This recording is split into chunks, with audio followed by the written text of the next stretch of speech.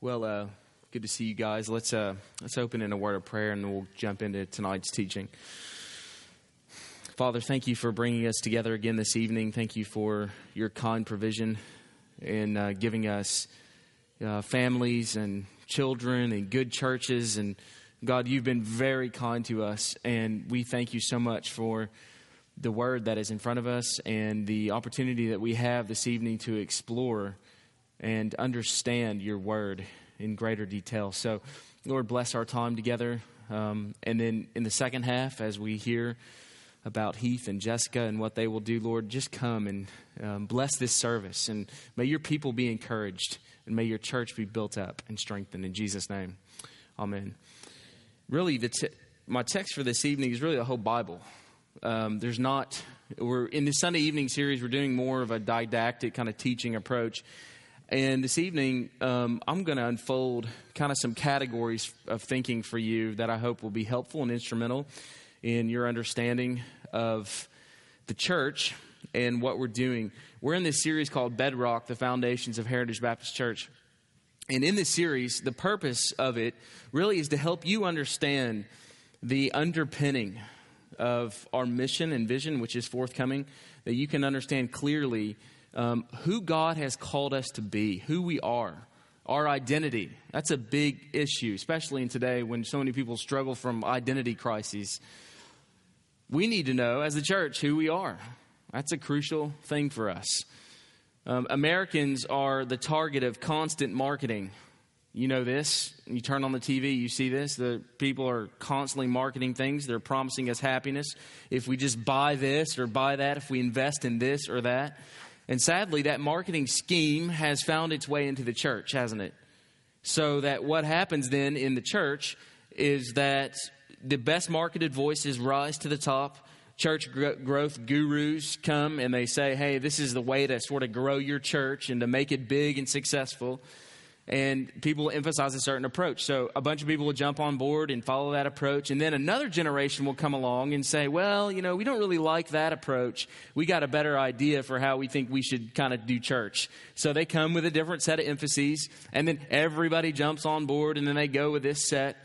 And sooner or later, what happens is this cycle goes back and forth. People jump on board this, people jump on board that, and this pattern repeats itself. And the church gets swept up into fad after fad. Well, that's a sad situation. In essence, what happens, the American church is really suffering from what I would call a constant state of whiplash as they jump from thing to thing and fad to fad as it's bombarded with new books, conferences, new figures, icons promising all this success. Really, that's tiresome. What really matters is, what does the Word of God teach us about the church and who we are? That's what really matters. And on this very point, Daniel Montgomery, pastor of Sojourn Community Church in Louisville, Kentucky, says this.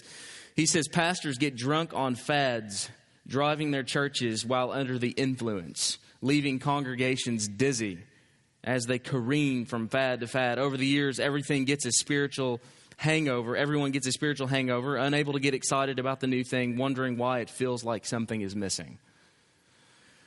Well, what's missing is that pastors are not leading their churches with His Word. That's what's missing. The Bible and the gospel are no longer the bedrock, to play into our series theme, of their ministries. But of course, when churches are unclear about who they are and what God has called them to be, they will inevitably suffer from an identity crisis. And the result is that such churches constantly change their mission to fit the whims of their ever-changing identities. So you see kids that are constantly changing the way they look.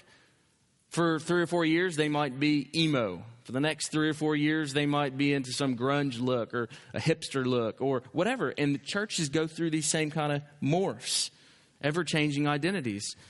On the other hand, though, some churches suffer from a lack of identity, not because they're being blown around by the whims of culture, but because they actually need to be carefully taught and constantly reminded of what God has called them to be. In short, the issue there is that our job as pastors is to constantly remind you of who we are and actually what God has called us to be. And this is crucial because identity precedes mission. Now, hear me carefully on this.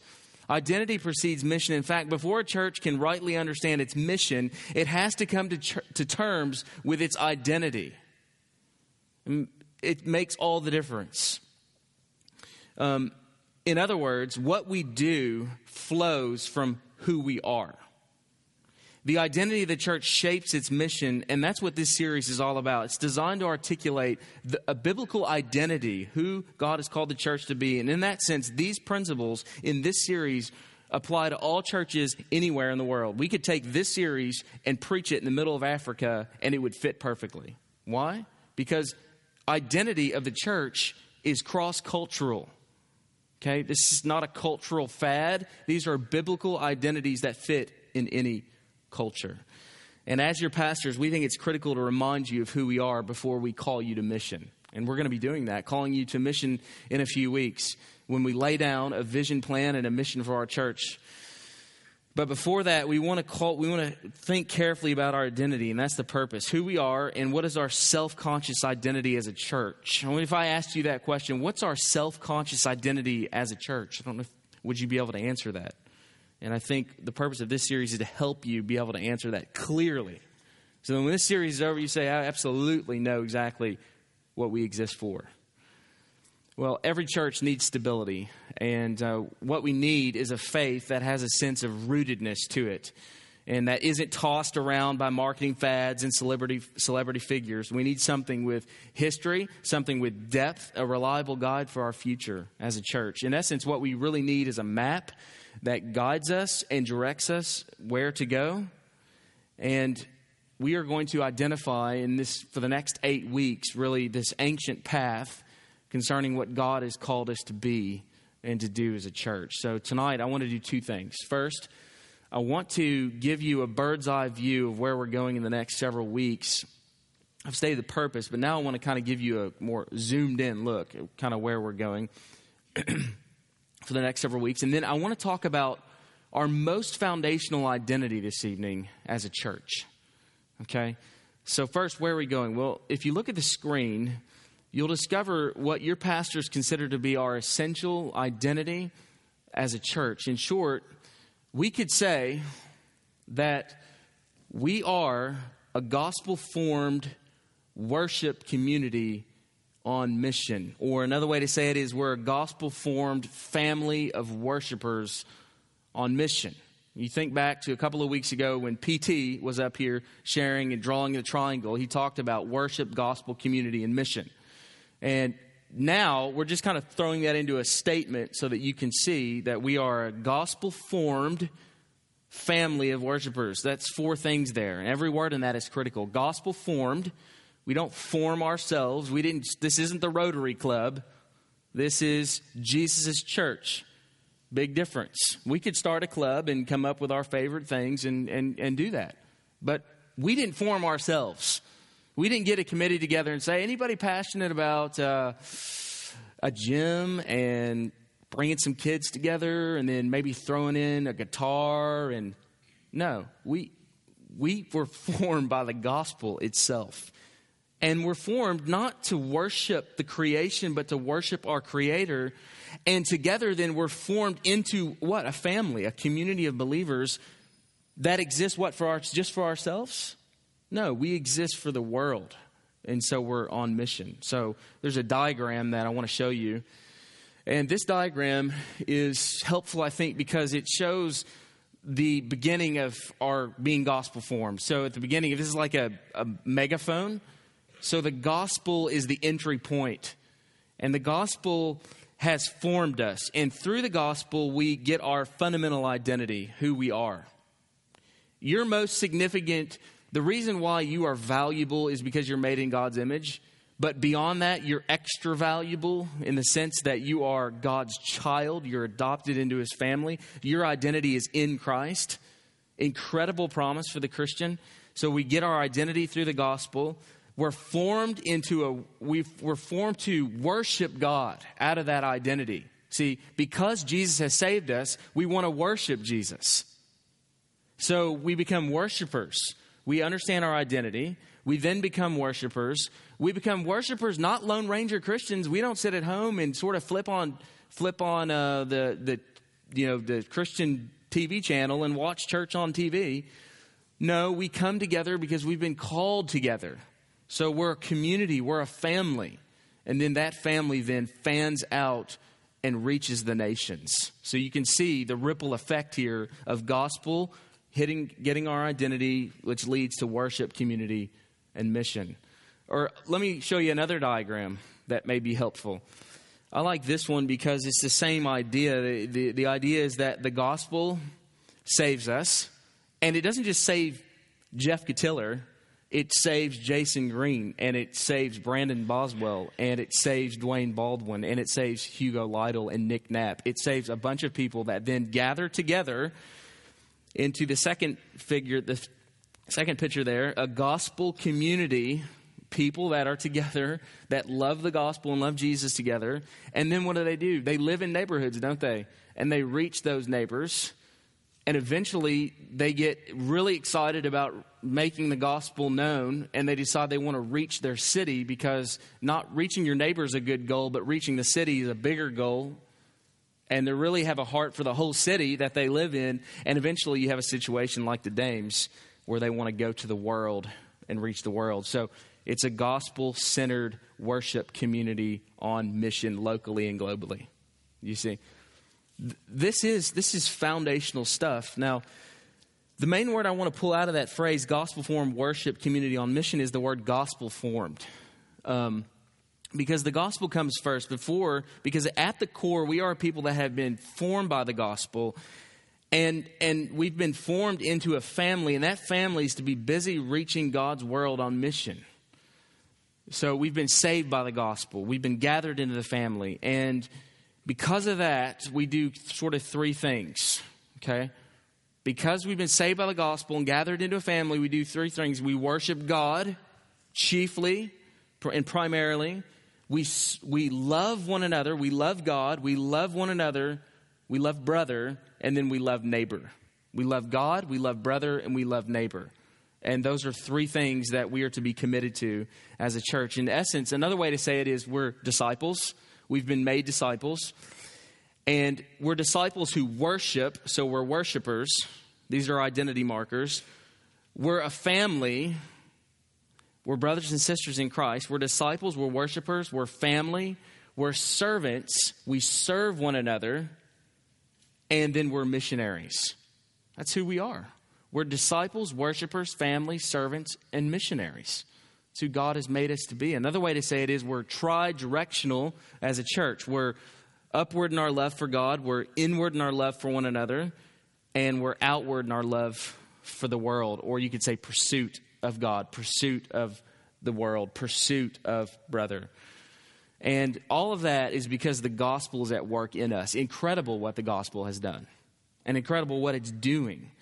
So to say it again, we're a gospel-formed worship community on mission.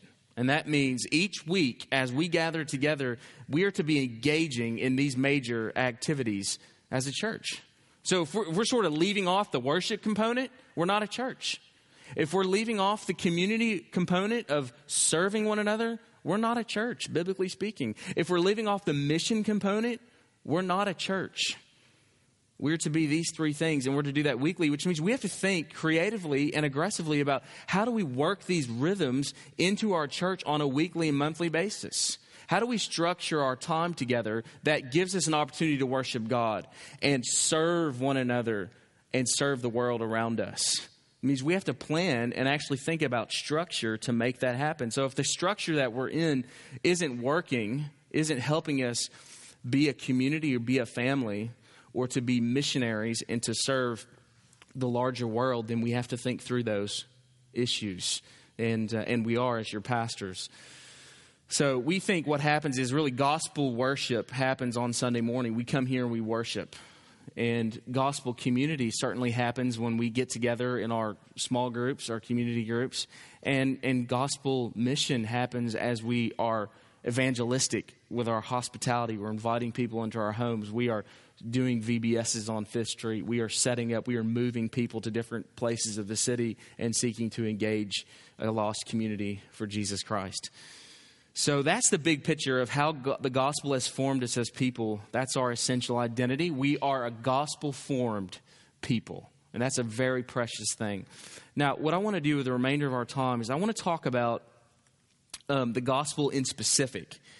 And I want to talk about the gospel in two ways. Since we're a gospel-formed community, the question is, what is the gospel? And when we say that, what is the gospel, we're really asking two things. The first thing we're asking when we say, what is the gospel, is we're asking, what is the message that a person must believe in order to be saved? What is that message? I'm talking about a proposition. I'm not talking about your lifestyle. I'm talking about words. What is that message a person must believe in order to be saved? And second, when we ask the question, what is the gospel, we're saying, what's the whole good news of Christ, of Christianity, and its consequences for the world? What's the whole good news of Christianity? In other words, we have to make a distinction between what is often called the gospel of the cross and the gospel of the kingdom. I'm going to help you understand this language and terminology. See, the gospel of the kingdom is this wide lens of the gospel, while the gospel of the cross is this more narrow lens of the gospel. Another way to look at it is to say that the gospel of the cross is the gateway or the entry point into the gospel of the kingdom. In other words, the only way to receive the more general blessings of God's kingdom is through the specific message of the cross. In their book, What is the Mission of the Church, Kevin DeYoung and Greg Gilbert talk about these two aspects of the gospel. And they define them this way. The gospel of the kingdom, they say, is defined this way. The good news that God is going to renew and remake the whole world through Christ. It's the gospel of the kingdom. Big picture, wide lens. The gospel of the cross, then, they define this way, is the good news that God is reconciling sinners to himself through the substitutionary death of Jesus. You see the difference? Okay? So just to be clear, when we talk about the gospel, we're speaking about it in these two senses. In the broad sense, we're talking about the gospel of the kingdom is this message that when Jesus returns, he will complete what he began by renewing the entire material creation. And that process is underway in a sense, in that we're just as a foretaste. We see things. We see the inbreaking of the kingdom to come now.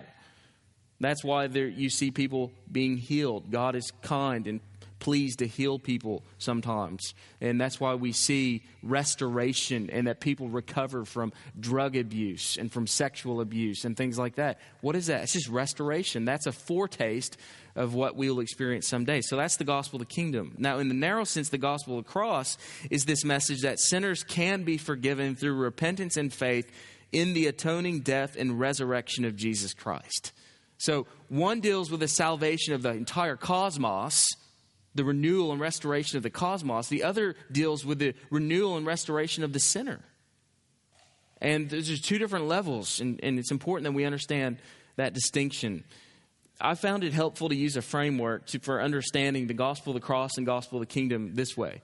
The gospel of the cross can be easily understood as using four words: God, man, Christ, and response. So God is holy. He created the universe. He created it in perfect harmony. Something went wrong.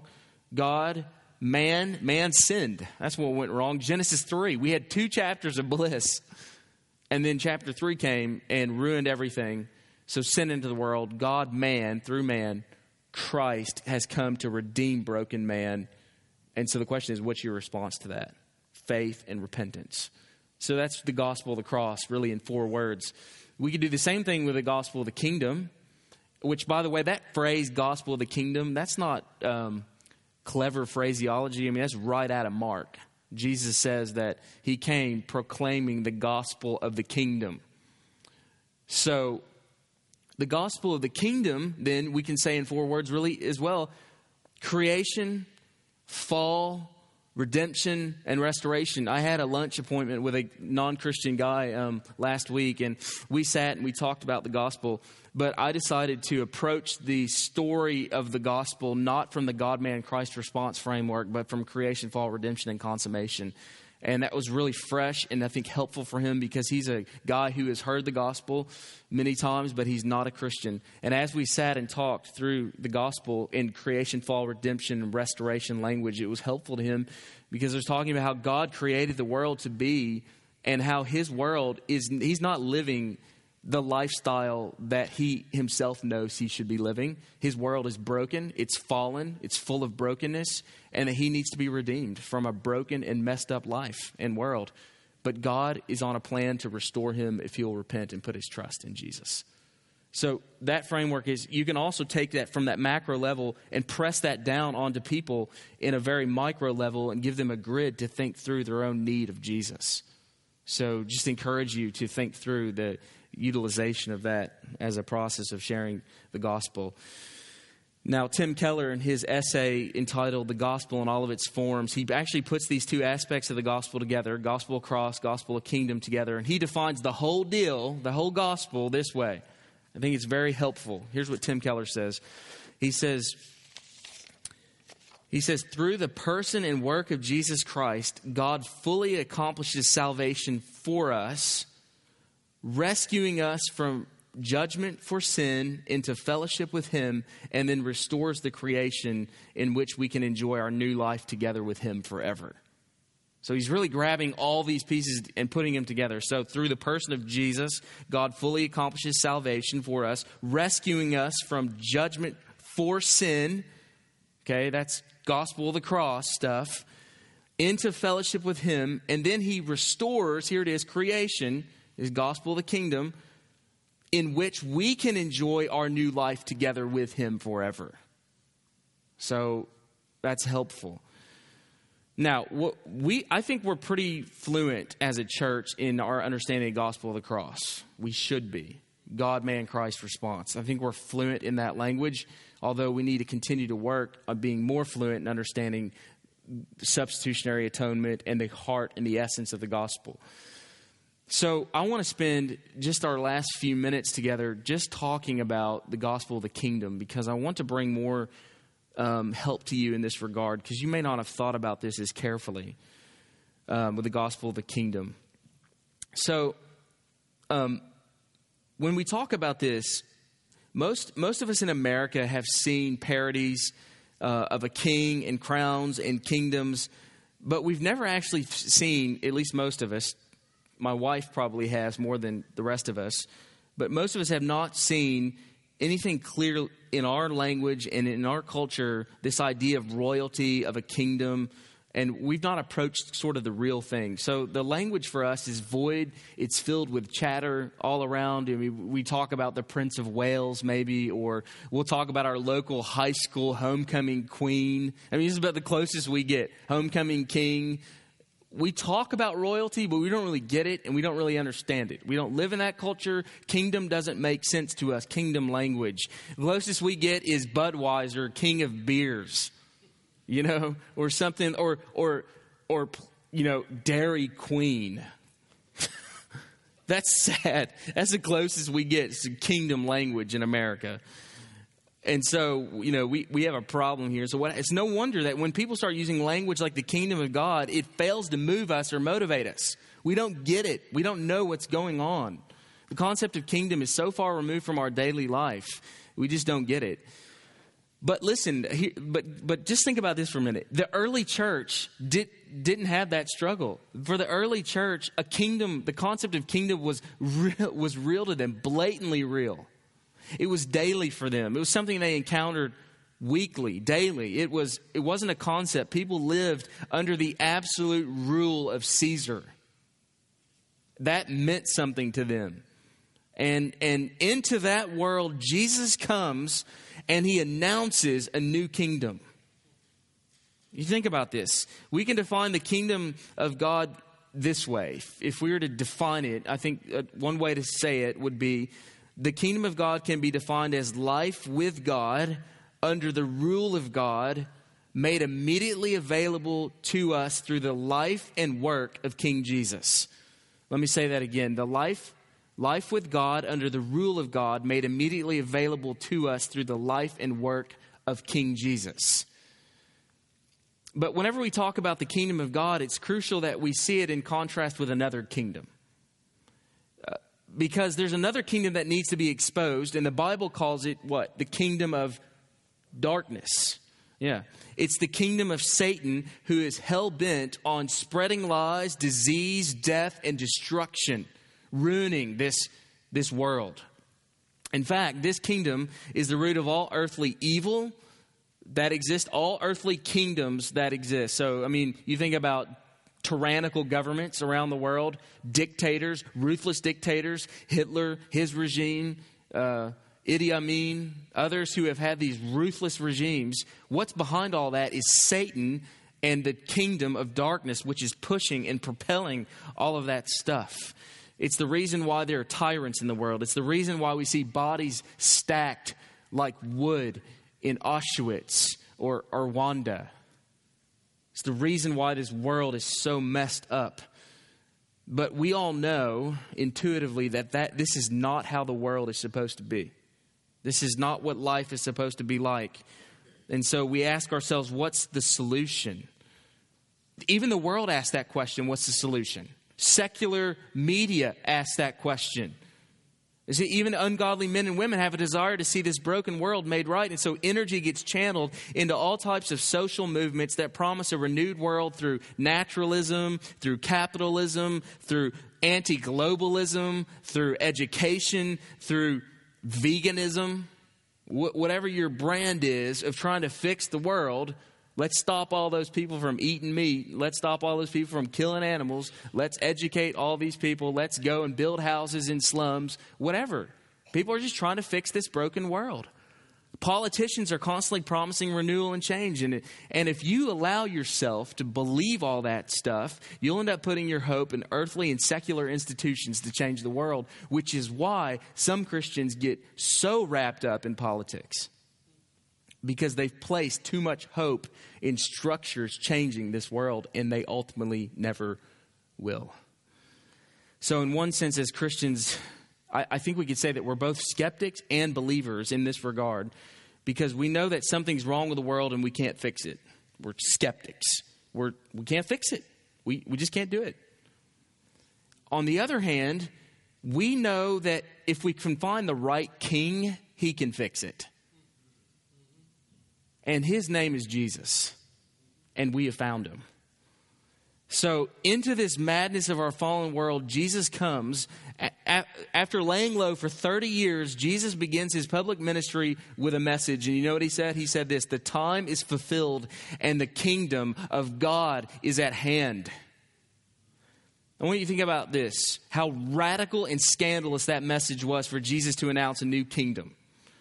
Tom Wright says this. He says, imagine what it would be like in Britain or the United States today if someone were to go on national radio and television and announce that there was now a new prime minister or a new president. From today onward, the announcer says, from today onward, we have a new ruler. We're under a new government and everything's going to be different. That's not only exciting talk, that's frightening talk. It's treason. It's sedition. By what right does this man stand up and say this? How does he think also that he'll get away with it? You see, that is exactly what Jesus did. In the middle of a kingdom, Jesus comes on the scene and says, new kingdom, I'm announcing a new kingdom. And it's no wonder he was crucified. So in that sense, the gospel is not simply an invitation. The gospel is a declaration. It's an announcement that Jesus is king, that Jesus is reclaiming the world for himself. It's a declaration of war against all competing kingdoms, the kingdoms of your life, the kingdoms of this world, the political regimes around the world, all tyrannical governments. Jesus is coming and saying, I'm going to overthrow all of that evil, and I'm going to set up my kingdom, and I'm going to restore the world.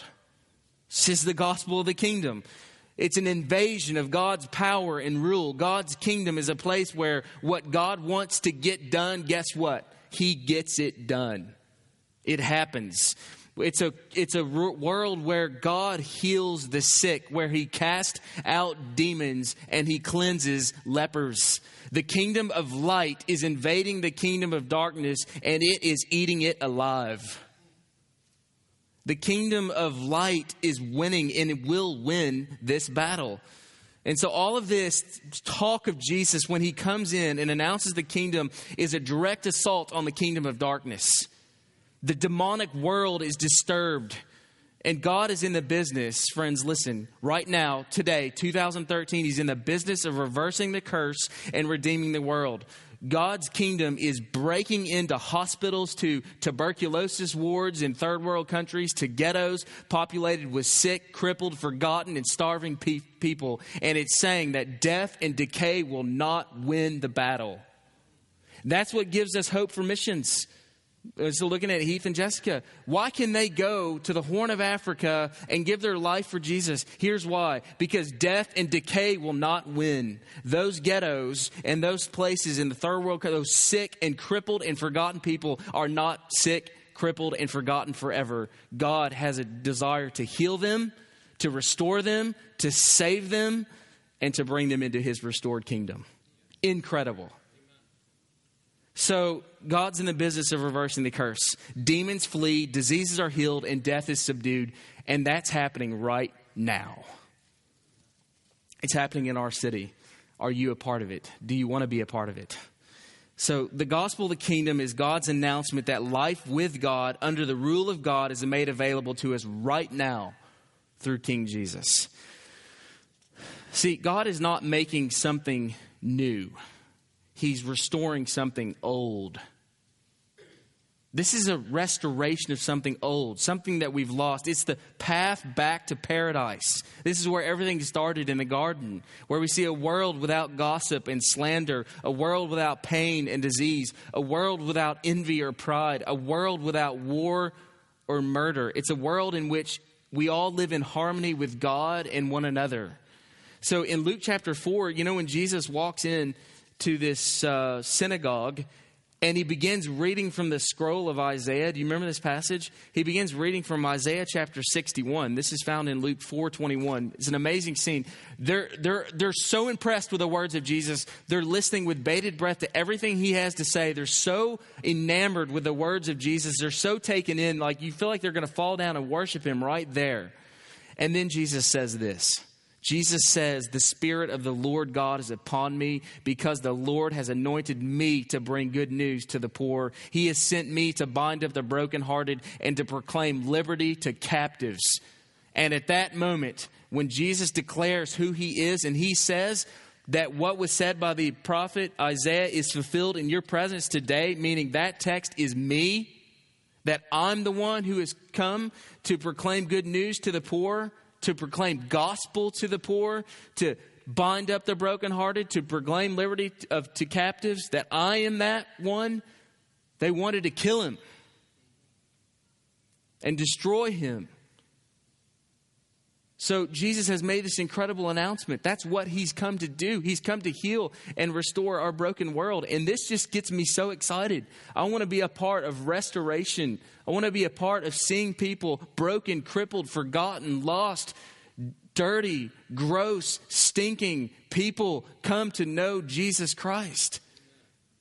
Friends, at some point we have to become uncomfortable with just sitting in the pew, in the chair. Because we are on mission for Jesus and with Jesus. Because whether we like it or not, there's this grand story of redemption taking place. Creation, fall, redemption, and consummation. And you've been swept up into it. But the question is, are you a laborer in that plan and in that project? And as your pastors, we want to help you labor. We want to help us build structures that enable us to labor.